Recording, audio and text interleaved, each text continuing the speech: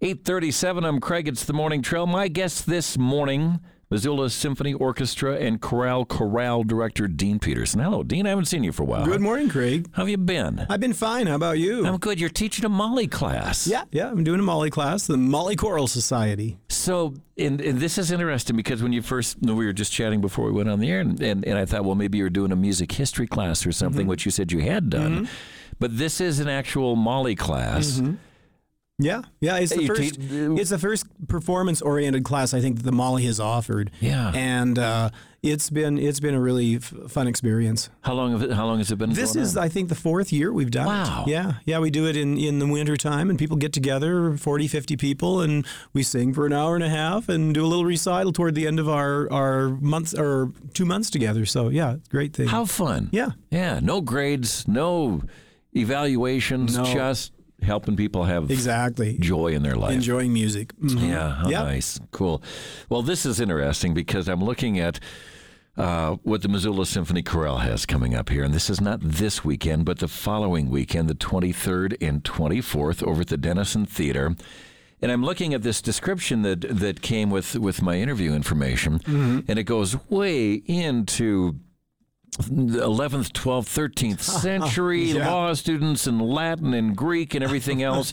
And then, Dean, I get to the final line in here, and it says, the joy of the return of spring and the pleasure and perils of drinking, gluttony, gambling, and lust. You got my attention. Exactly. So tell us what's come. This is Carmina Burana. Right, Carmina Burana, composed by Carl Orff back in the 1930s. And during that time period, there was a return in music to primitive music. Stravinsky, The Rite of Spring, goes back to this primitive idea of music.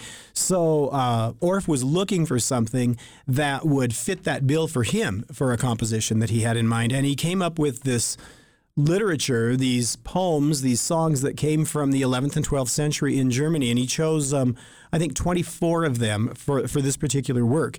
And they're very, very secular. They're a little bawdy sometimes. They're joyful. It's just a huge range of different things. They're in an early form of German and actually early form of Latin as well. So pronunciation is a little bit challenging at times, but quite fun.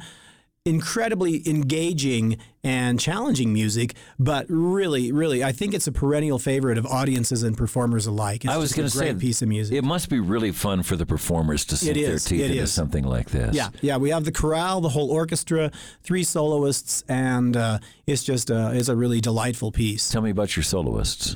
I don't have my information on them written down this morning. They're coming, of course, from outside of Missoula. They're all professionals. I see. Darko sees to the soloists. And brings them in, but we have the real pros coming in. I think he'll be in as well. And I have the names Christy Amundsen, Christopher Fund, and Corey McKern. Yes. Soprano, tenor, and baritone. Right. Darko is, he knows everybody. Well, and, this is, for us, the chorale has worked with him, of course, all of his years here. Right. And this is the chorale's last performance with Darko. We're going to miss that man in a big old serious way. Yes, for the chorale, this is his swan song. Of course, he has another concert yet to come. Right. Later in the spring, in April. But for us, with the chorale, this is the last one. Yeah. It's been a real pleasure working with him. It has. It's been very... We wish him the best. Do you know how do they go about searching for a new? We're in the midst of a search right now, and we have had a huge number of applicants for the job, and they have to interview and knock it down, and eventually we come down to a final 5. So you are involved in that search?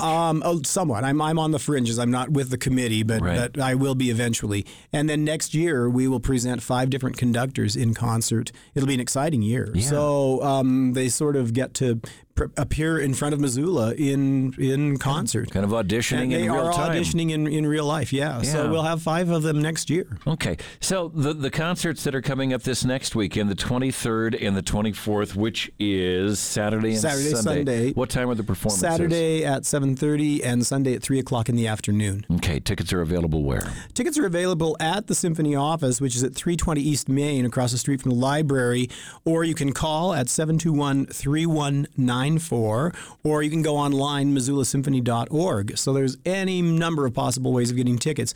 I would suggest getting tickets soon. I believe it was last week, we already only had, I think, maybe 200 tickets left for the Saturday night performance.